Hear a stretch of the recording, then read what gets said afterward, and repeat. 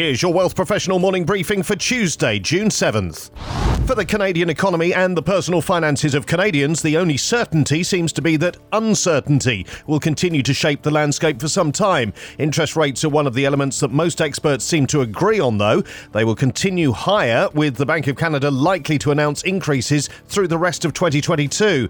An expert panel convened by Finder.com reveals that 78% of the experts believe another rate hike will happen in July, and 61% expect a September increase. Whether one or both of those will be 50 basis points is a matter for debate, though, with some stating that the BOC should have been more cautious last week instead of opting for a jumbo hike. Asked about the chance that Canada will enter recession, the panel was split 50-50. One half think there could be a recession within the next 18 months, while the other half are not expecting one in the next 2 years. Among those on the recession is coming side, 17% say it will be in the second half of 2022, 11% say it will be in the first half of 2023, and 17% predict it for the second half of next year. Despite higher interest rates and the cost of living, almost 4 in 10 experts do not expect a housing market correction in the months ahead. However, one veteran advisor has told Wealth Professional that the Canadian housing market is at particularly high risk of recession. David Lepoidovin, Senior Portfolio Manager and Senior Investment Advisor at Lepoidovin Group, Canaccord Genuity Wealth Management, says that he's concerned about the high percentage of variable rate mortgages, and his team is avoiding all exposure to Canadian credit, with no Canadian bank stocks in its portfolios on the expectation of rising loan losses. As financial institutions dial up borrowing costs in response to rising policy rates, he anticipates a rude awakening for homeowners. With mortgage rates spiking, he argues property values could take a hit, which could lead to negative knock-on effects on companies with substantial housing market exposure. Investing in ESG and truly committing to embedding its goals throughout an organisation is becoming an undeniable truth of business growth.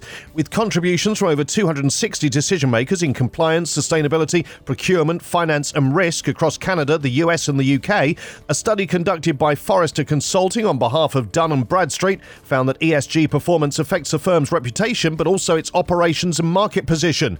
More than 8 in 10 respondents said that failing to meet ESG goals had resulted in negative consequences, including increased operational risk and increased financial risk.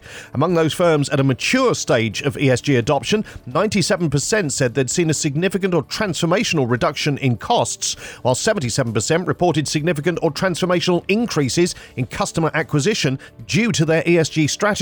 79% of respondents agree that ESG-related insights allow them to identify new growth opportunities earlier. However, 47% of respondents cited that they do not have enough data, with a further 46% unable to validate and therefore trust data.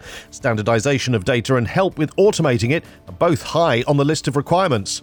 Alternative asset manager Ninepoint Partners has unveiled plans to introduce a new mutual fund designed to deliver a target yield to investors.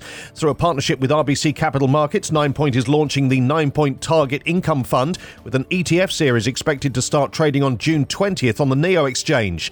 At least 70% of the fund's assets will be invested in North American stocks. The fund primarily sells put options on broad equity indices, including ETFs, to generate income.